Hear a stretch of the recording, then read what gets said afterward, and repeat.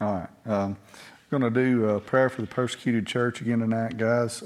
Tonight, we're going to be talking about and praying for North Korea. And what I'm doing, I'm using the Open Doors. Open Doors is a group that keeps up with persecution of Christians throughout the world and make a list every year. And number one, of course, as we looked a couple of weeks ago, was Afghanistan. This week it's North Korea. North Korea is actually number 2 on the list.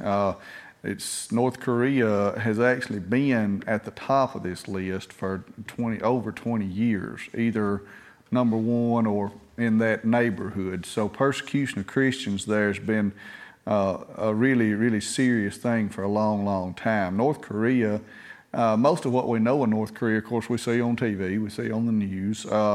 It's got a population of around 26 million people. You've probably all seen the picture of North Korea at night. There's like 3 dots of light, which are the major cities, and the rest of the country's completely shut off. They shut off the electricity at night in all but a few small places. And so that gives you some kind of an idea of what these folks live in. Out of that 26 million people, there are approximately 400,000 in that group that are professing Christians. Mainly it's an agnostic country. They don't like religion.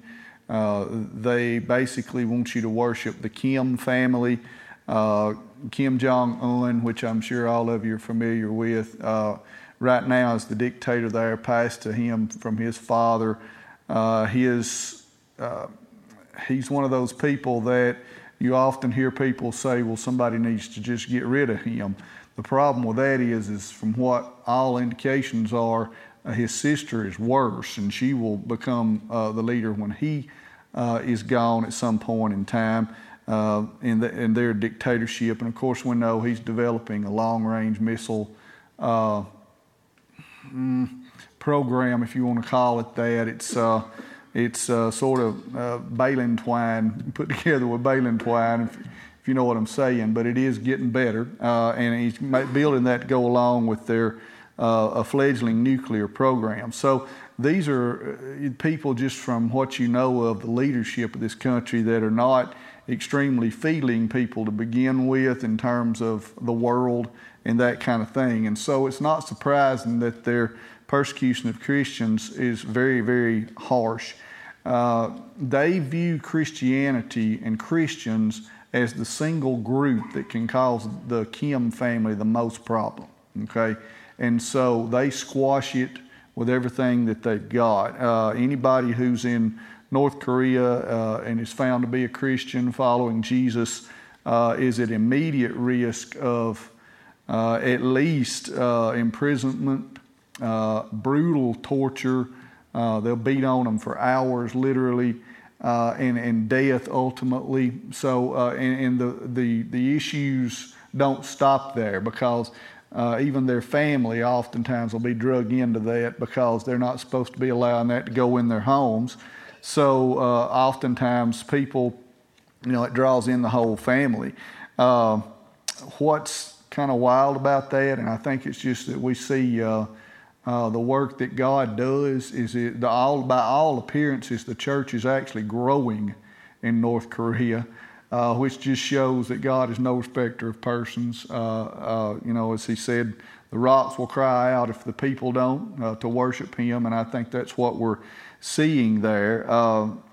They're literally, the main way that they get any sort of Christian message is through the use of illegal radios. I can't tell you how they get them. I have no idea how they come across these things, but they will have small house churches, and oftentimes it's simply, it can be a situation where it's just a mother and a father, and they'll have one of these radios and they'll listen to Christian broadcasts. And they do have a group of people who stand ready to spread the gospel there if it ever becomes safe enough to do. I think the gospel is spreading undercover, of course. One of the things I read, and I thought this was one of the saddest things, is that many times if the adults in the family are Christians, they won't tell their children about Jesus, because if their children go out and tell anybody that, then they'll likely be killed, or and the children might be as well. So it's an extremely difficult situation. It's literally to the point that the Open Doors group has set up in China, just across the North Korean border. They've set up safe houses for people who come out of North Korea who are Christians. It's not really safe to be a Christian in China either, but if you can figure, if you're trying to get into China for a safer situation religiously, that's a scary thought. They do have these safe houses set up though, where they're set up very quietly, where these people can come in, and through word of mouth, people know that. Now, with COVID going on, North Korea had just shuttered its borders completely. There's nobody coming in. There was nobody going out. Most medical people feel like they've probably had a problem for quite some time, but just in the last few days, they've started to admit to having some COVID issues and that kind of thing. And I really only mentioned that to show you that that's how tightly sealed their borders have been. They literally they had an opportunity to shut it off where nobody could come in and go out. And to a great degree, they've done that. So it's a very difficult situation. Things that need to be prayed for these folks is just praying for Christians who worship secretly, Christians who are in prison, and the families of these people, because they're in danger as well. Praying for the heart of the leadership to be opened up to Christ. We look at those things and we see those things on a world stage, and you think, well, that really can't ever happen. But there shouldn't be any kind of a church in North Korea under the circumstances, and yet 400,000 people are still Christians. So, God can do that. Also pray for the Safe House Network in China, because that's a tenuous situation as well. And pray for Christian parents as they tell their kids about Jesus, because the ones who do are taking a mighty big risk. And then praying, of course, for healing for those who face trauma because of their beliefs. So, these things I think are very good for us to see. It's terrible that they happen, but we talk in the youth room a lot that we don't know what persecution is in America. I mean, we're seeing it coming. Our kids will probably see it in their lifetime. But to the degree that these people, most of the time, the worst thing here is I tell them you don't get invited to the party or you're not in the cool group or whatever. That's nothing upside what these people are living through. And so we need to be very diligent to pray for them. So let's go ahead now and we'll just pray for them right now. Dear Heavenly Father, I'm thankful for your blessings. Thank you, Lord, for allowing us to come tonight and worship you freely in a country where that's a legal thing to do. And I'm prayerful, God, that we would be people that even if it wasn't, we'd still be doing it. But I know, Lord, that those are things that you do, not us within our flesh. And we're thankful for these folks who are in North Korea who are believers. And we pray, God, for all of these folks, Lord, who live there and are believers. For those who have to worship in secret, we pray for their safety, Lord, that they'll be able to do that. Be able to worship your name, Lord, and tell others about you, God. We pray for the salvation of their leadership, that they might come to know you. Again, Lord, that's a thing that on the human end doesn't look promising, but you are God and all things are possible with you. And we do pray for that, Lord, that country would be opened up to situations where your word could be shared freely. We pray for those who are in prison and their families. The families of those who've lost loved ones because they believed in you. Again, these people stand out to us, Lord, as those willing to die for the name of Christ. And we know, Lord, that you enable a person to have that bravery and that kind of commitment. But we also are thankful, Lord, for the example they set in that. And we pray, Lord, for those people in those situations, God. Also, we pray for healing for those who've been traumatized by these situations, Lord, many who have been beaten and imprisoned and put back on the streets. And, Lord, that they would not lose their faith, that they would not turn, and that they would do a work, God, to honor and glorify you. Thank you for loving us and for blessing us. And we ask you, Lord, to bless these people in Jesus' name. Amen.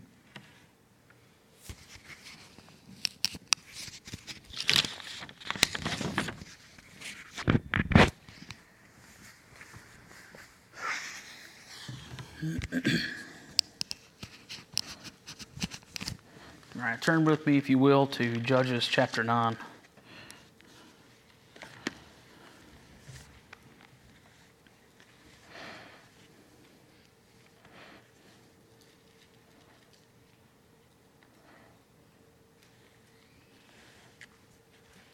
So if you remember a couple of weeks ago, we talked about Gideon, and we went through the first part of the story, which most of us are very familiar with, and also talked about the end of the story that I would say most of us are not familiar with.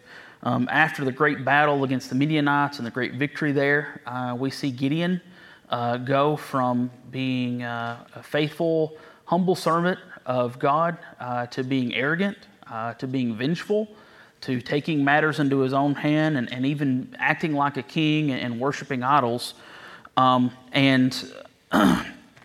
We get to the end of Gideon's life, and we see that he took many wives, and he had 70 sons, and then also had a concubine in the city of Shechem, and had a son with her, and we're given his name that's Abimelech. And if there was any question of whether Gideon thought himself to be like a king, that mystery is soon answered when we see that he named his son Abimelech, which means my father is the king. So you see Gideon start off really well, and we see him not end quite so well. But nevertheless, we get to the end of chapter 8 and verse 33.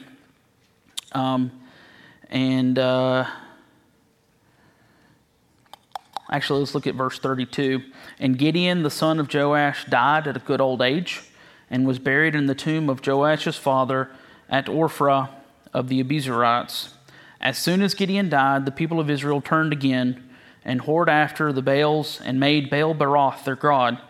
And the people of Israel did not remember the Lord their God, who had delivered them from the hand of all of the enemies on every side.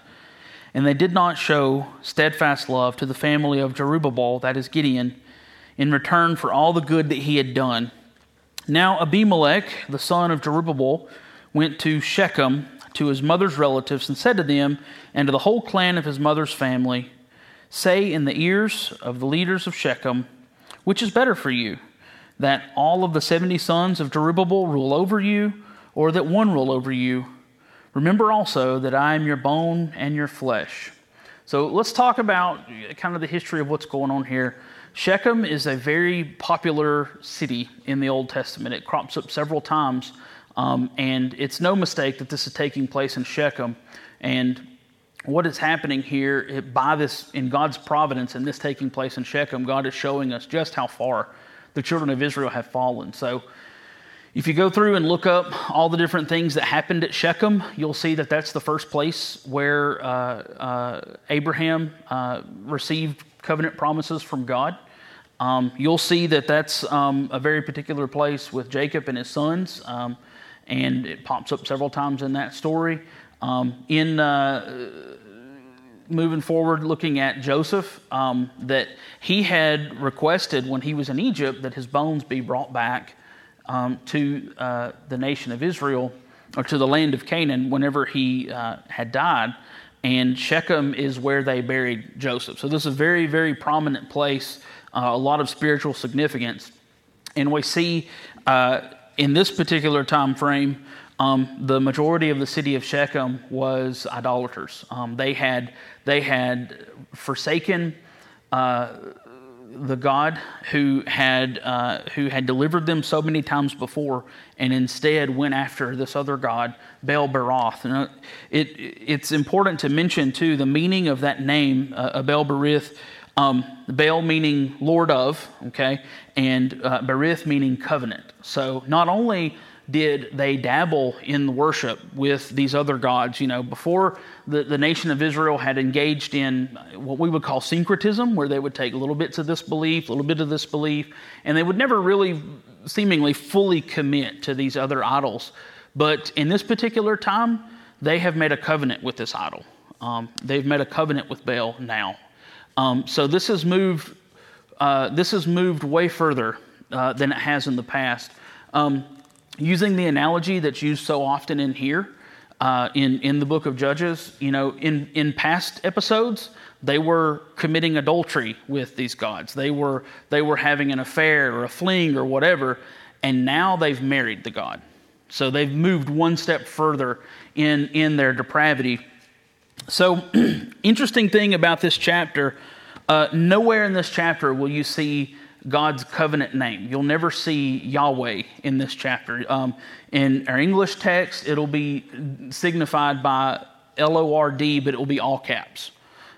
So you'll never see that in here, and that's on purpose. The writer wanted to do that on purpose, that although God is present during this, and we'll see a couple of times where the curtain is kind of pulled back and we see what God's doing, no one ever mentions God. No one ever calls out to God. No one ever asks God what his will would be for the nation of Israel. Instead, just as we read in the last verse of the book of Judges, everyone in this story does what's right in their own eyes. And they do whatever they feel like is the best thing that they want to do right now. And we'll see how that turns out for these people. So anyway, so now we've got Gideon is gone. He's got 70 sons, and then he's got this one illegitimate son of this concubine. So since Gideon had set himself up to be some semblance of a ruler, whether he would call himself king or judge or whatever he would call himself, there was a power vacuum when he died. And according to what Abimelech says here, it sounds like his 70 sons had kind of taken over as some sort of oligarchy or something that would be kind of doing a joint rule over the children of Israel. And Abimelech, of course, would have been left out of this because he was not a legitimate son. He was a son of a concubine. And Abimelech is an interesting character in that Abimelech cares about one thing and one thing only, and that's what Abimelech wants. That's what's good for Abimelech. He is completely controlled by his desires and his ambitions, and completely ignores any other thing that would have any influence in his life. That is the thing that drives him. So he has this plan that if he's going to be able to fulfill his desires to rule and to lead and to be powerful and important, he's got to get rid of his brothers. And so he goes to the people of Shechem and has this plan that he's hatching with them. Verse 2, which is better for you, that all 70 of the sons of Jerubbaal or Gideon rule over you, or that one person would rule over you? And remember also that I'm your flesh and blood. I'm your bone and your flesh. And his mother's relatives spoke all these words on his behalf in the ears of all of the leaders of Shechem, and their hearts were inclined to follow Abimelech, for they said, he is our brother. And they gave him 70 pieces of silver out of the house of Baal-berith, with which Abimelech hired worthless and reckless fellows who followed him. So think about this. This story is kind of breaking the cycle that we've seen so far in the book of Judges. So if you'll remember, we've gone over this over and over, that Judges follows this cycle where the children of Israel disobey God, they fall into idolatry, and then they repent and they cry out to God, and God delivers them via a judge which God chose and God rose up. But instead, you don't see any. You see the idolatry, so that's part one of the cycle. You don't see any repentance. You don't see any outside forces that come in and take over the children of Israel. The children of Israel are still under their own control. And you don't see the leader that's being elevated here. You don't see him being chosen by God. Instead, he was chosen by himself. Instead, he and the people of this town made this decision based off of what they wanted to do, what they felt like was the best move to make, and then make Abimelech their ruler. So they give him silver. They fund this expedition out of the coffers of the temple of this Baal-berith. So they fund this mission with idol money. Verse 5, and he went to his father's house at Ophrah and killed his brothers, the sons of Jerubbaal, 70 men on one stone. So this on one stone is supposed to let you know that this wasn't like I'm rushing in with all these men and slaughtering all these dudes and leaving, but instead he drugged them out and execution style put these guys down in the middle of town for everyone to see. And no doubt this is intentional. He wants everyone to see I'm the most powerful, and if you go against me, this is what's going to happen. And I will not spare anyone, not even my own brothers. This is what Abimelech wanted the people to see. And so that's what he did. But Jotham, the youngest of Jerubbaal, was left, and he hid himself. And all the leaders of Shechem came together, and all of Beth Millo, and they went and made Abimelech king by the oak of the pillar at Shechem. Verse 7, when it was told to Jotham, he went and stood on top of Mount Gerizim and cried out aloud and said to them, listen to me, you leaders of Shechem, that God may listen to you. So this place where Shechem is in a valley. It's between two mountains. Several episodes in the Old Testament take place here at this mountain of Gerizim. Apparently the acoustics of this area allowed for one speaker to speak to a large group of people and then be able to hear him. And so that's where Jotham goes. And he's going to have this speech, and he's going to tell a parable for the people of Shechem. And actually give a prophecy in doing so. So, verse 7, listen to me, you leaders of Shechem, that God may listen to you. The trees once went out to anoint a king over them. And they said to the olive tree, reign over us. But the olive tree said to them, shall I leave my abundance, by which the gods and men are honored, and go and hold sway over the trees?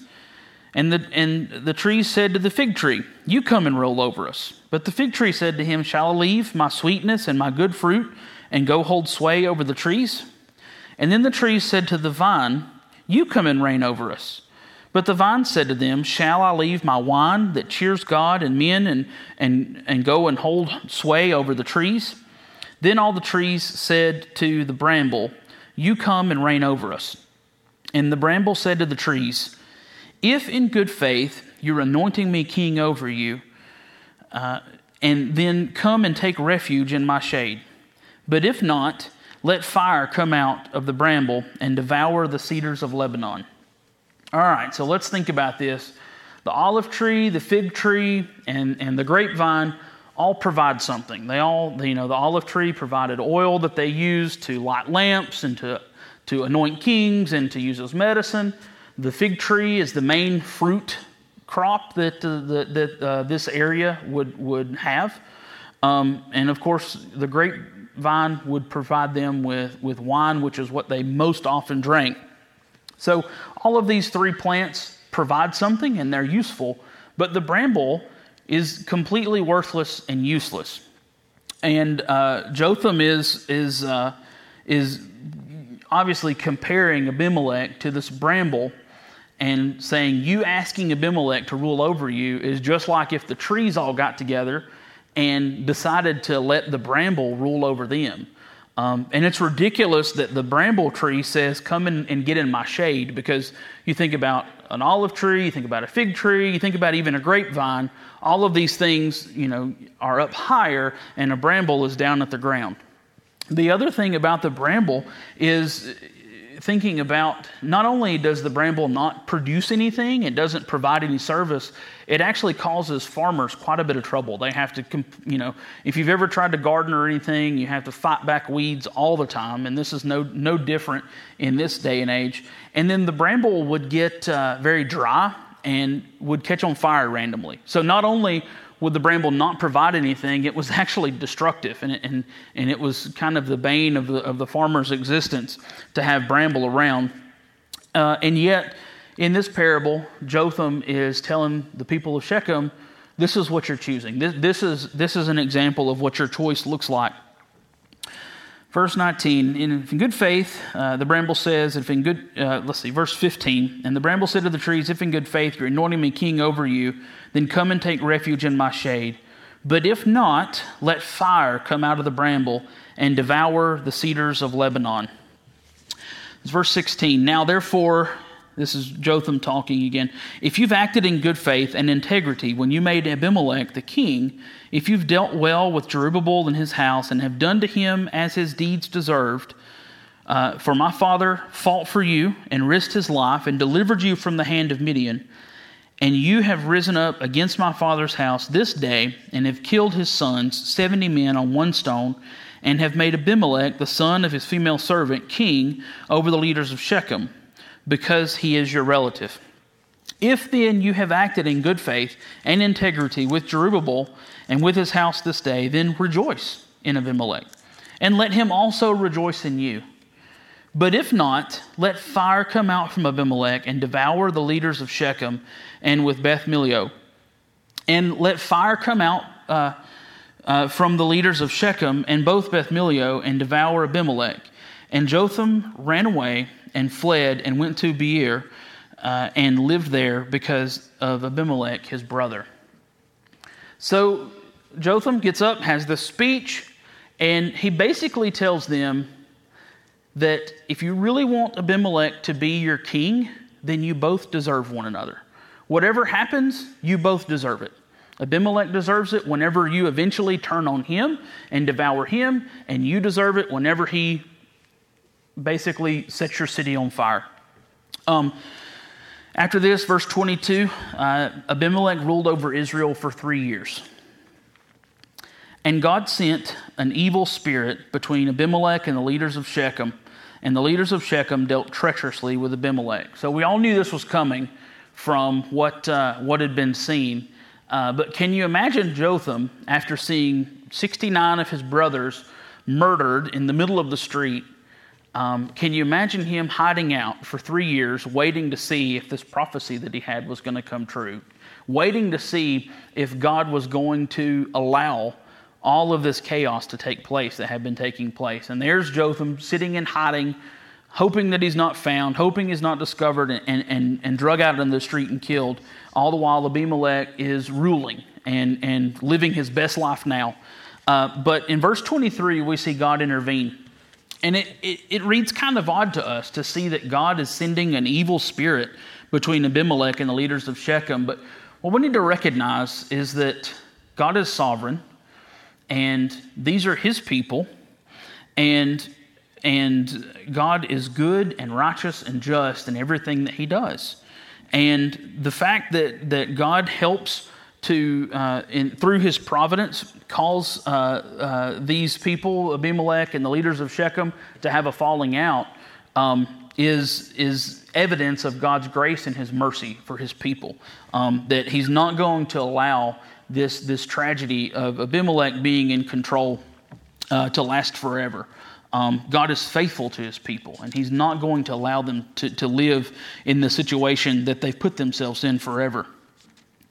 And God sent an evil spirit between Abimelech and the leaders of Shechem, and the leaders of Shechem dealt treacherously with Abimelech. Verse 24, that the violence done to the 70 sons of Jerubbaal might come, and their blood be laid on Abimelech, their brother who killed them. And the men of Shechem who strengthened his hands to kill his brothers. And the leaders of Shechem put men in ambush against him on the mountaintops, and they robbed all who passed by along them that way. And it was told to Abimelech. So the leaders conspired, they got together, they set up these little strike forces or militias around the city, and anyone coming into the city to pay tribute to Abimelech, they would be robbed. So they're cutting off Abimelech and starving his economy that he's trying to set up. And we don't see him do anything, but we move to verse 26. And Gaal, the son of Ebed, moved into Shechem with his relatives, and the leaders of Shechem put confidence in him. And they went out into the field, and they gathered the grapes from the vineyards, and trod them, and held a festival. And they went back to the house of their God, and ate and drank, and reviled Abimelech. So this is a yearly festival they would have at harvest time, and they would go into the temple of Baal-berith, and they would get all this wine and get all this stuff and eat and drink and be merry. In this particular time, they sat around, drank wine, and said terrible things about Abimelech. And Gaal, the son of Ebed, this is verse 28, said, "Who is this Abimelech, and who are we of Shechem that we should serve him? Is he not the son of Jerubbaal, and is not Zebul his officer? Serve the men of Hamor, the father of Shechem, but why should we serve him? Would that his people were under my hand, then I would remove Abimelech. I would say to Abimelech, increase your army and come out." So this guy gets drunk and starts railing off these drunken threats towards Abimelech. And he's in the same situation that Abimelech was in at the first of the chapter. He's with all of these leaders of the city, and he's doing the same exact thing that Abimelech had done. He's convincing them to betray the person that's over them and to follow him. And it just goes to show that these people, their loyalty was only so thick, and it eventually Abimelech gets out of their favor, and they're ready to move on to the next leader. So he has this threat. Verse 30, when Zebul, the ruler of the city, heard these words of Gaal, the son of Ebed, his anger was kindled. He sent messengers to Abimelech secretly saying, "Behold, Gaal, the son of Ebed, and his relatives had come to Shechem, and they're stirring up the city against you. Now therefore go by night, you and all the people who are with you, and set an ambush in the field. Then in the morning, as soon as the sun is up, rise early and rush upon the city. And when he and the people who were with him come out against you, you may do to them as your hand finds to do." So Abimelech and all of those who were with him rose up by night and set an ambush against Shechem in 4 companies. And Gaal, the son of Ebed, went out and stood at the entrance of the gate of the city. And Abimelech and the people who were with him rose from the ambush. And when Gaal saw the people, he said to Zebul, "Look, there are people coming down the mountaintops." And Zebul said to him, "You mistake the shadow of the mountains for men." Gaal spoke again and said, "Look, there are people coming down from the center of the land, and one company is coming from the direction of the diviner's oak." Then Zebul said to him, "Where is your mouth now? You who said, 'Who is Abimelech, that we should serve him?' Are not these the people whom you despised? Go out now and fight with them." And Gaal went out to the head of the leaders of Shechem and fought with Abimelech. And Abimelech chased him, and he fled before him, and many fell wounded upon the entrance of the gate. And Abimelech lived at Arumah, and Zebul drove out Gaal and his relatives so that they could not dwell at Shechem. And that should be the end of the story.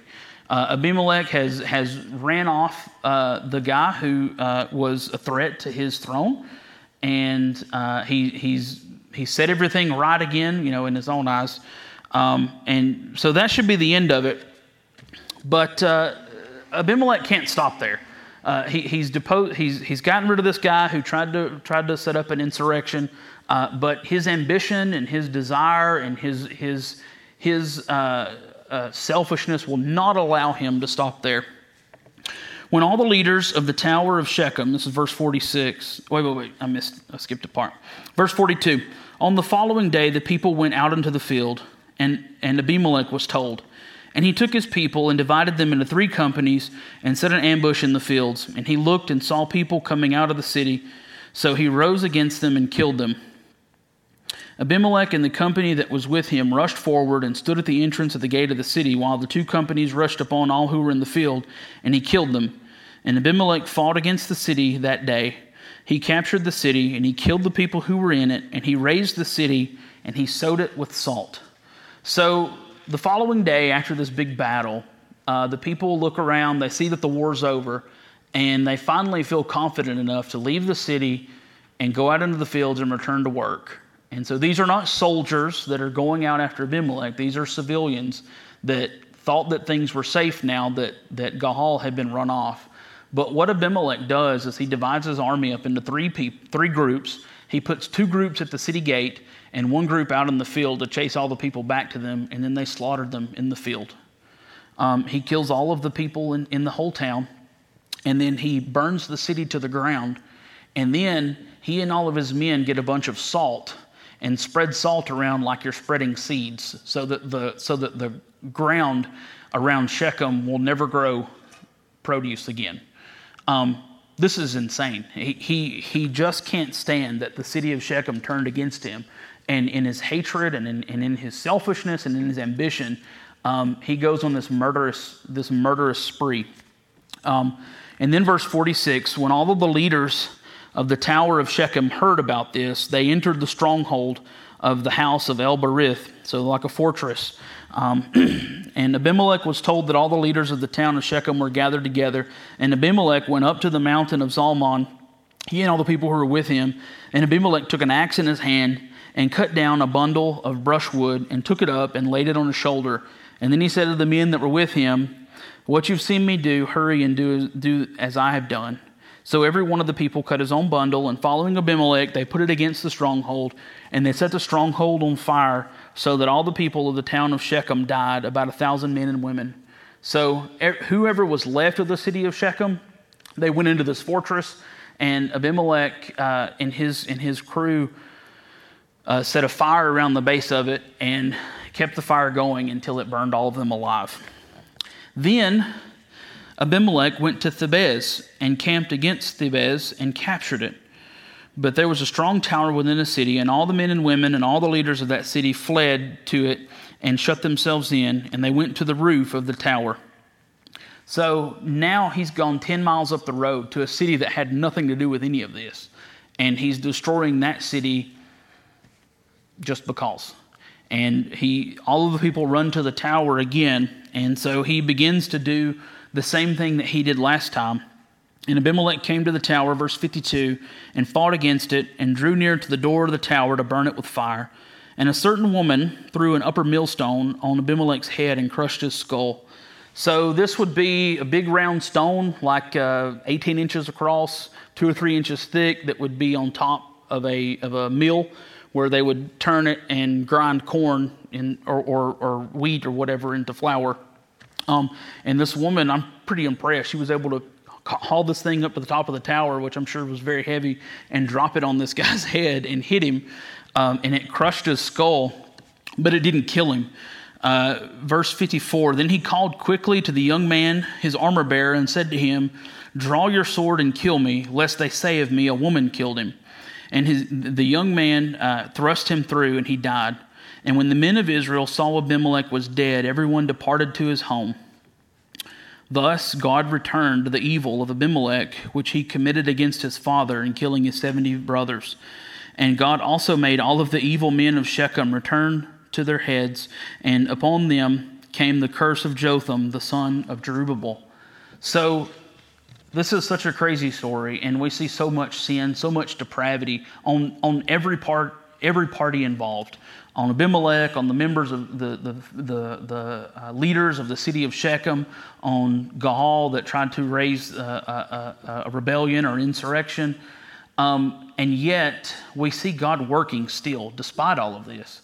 How gracious and how patient is our God, that despite this deep-seated depravity that goes from the top to the bottom, he still is intervening in the lives of his children. He's still working things out through his providence to bring about freedom to a group of people who never asked for it, to a group of people who never repented, who never cried out to God, yet God is faithful.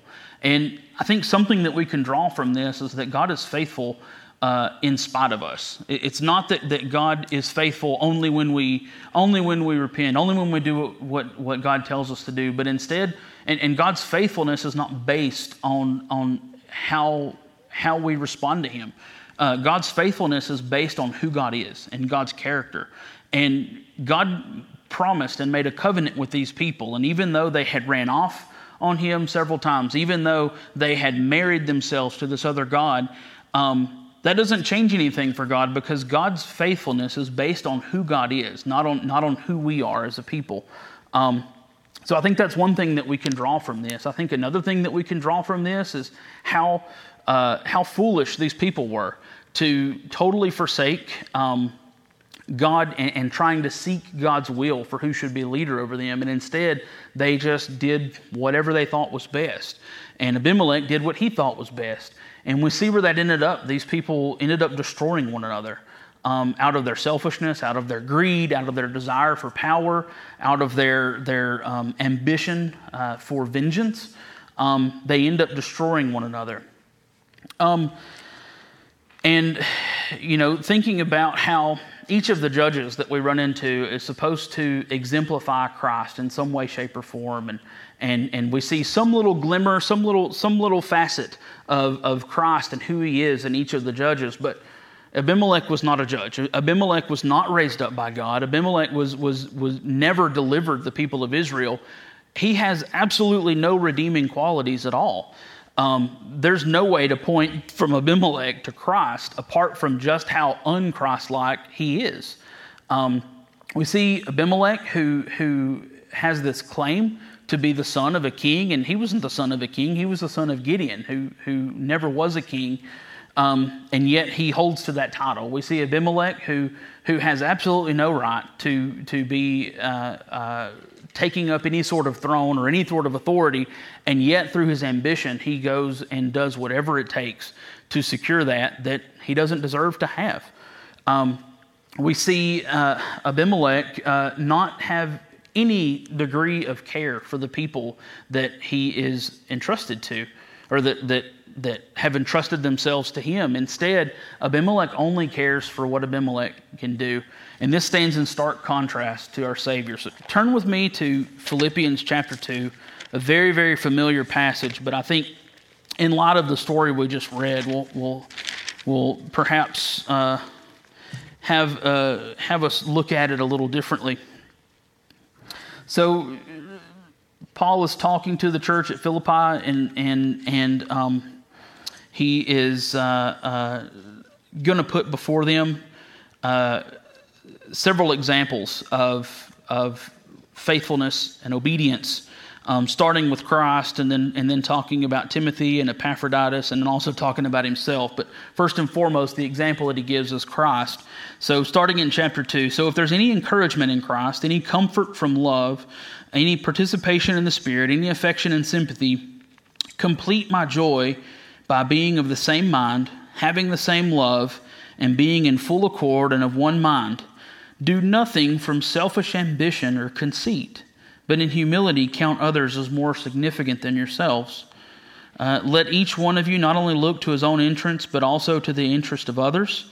Have this mind among you, which is yours in Christ Jesus, who, though he was in the form of God, did not count equality with God a thing to be grasped. So Abimelech had this false claim to being king over Israel, and he did everything he could to grasp this, to strive to attain it.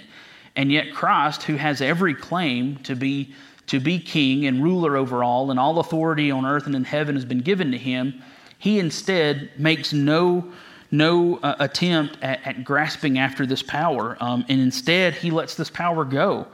Verse 7, he emptied himself by taking the form of a servant and being born in the likeness of men, and being found in human form, he humbled himself by becoming obedient, even to the point of death.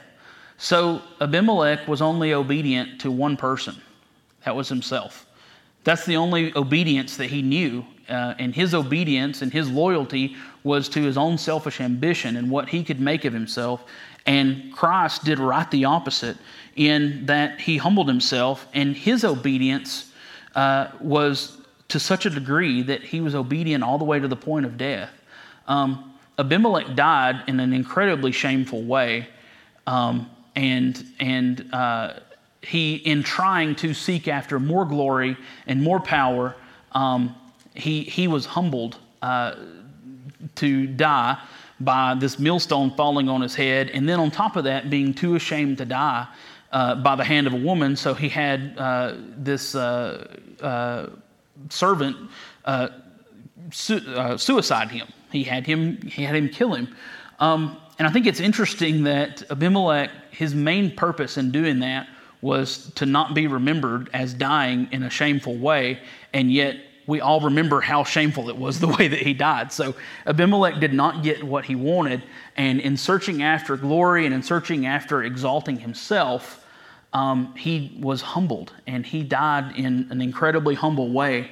Yet Christ humbled himself. He became obedient to the point of death, even death on a cross. So he himself submitted to this humiliating death.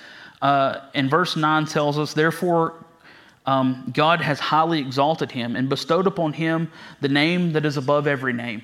So seeing these two people and contrasting them, they couldn't be more different. Abimelech tried everything he could do to make his name great.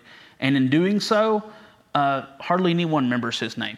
I would, unless you've studied the book of Judges, you probably never heard the name Abimelech before, or maybe have read the story and then forgot it. But because Abimelech is kind of a nobody, he's kind of a loser. He tried everything he could do to make himself great, and in doing so, humiliated himself. And yet we see Christ doing everything he can do to humble himself and submit himself to God's authority and to being obedient to God's will, to the point where he dies, and we see that God exalts him, and that now his name is the greatest name. His name is the name above every name.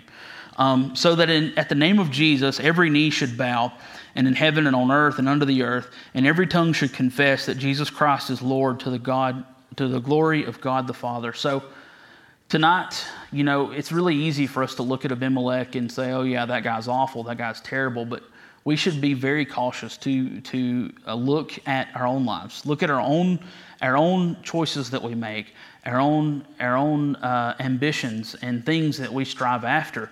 Are we striving after God's will, or are we striving after our own? And if we do so, it'll be to our ruin.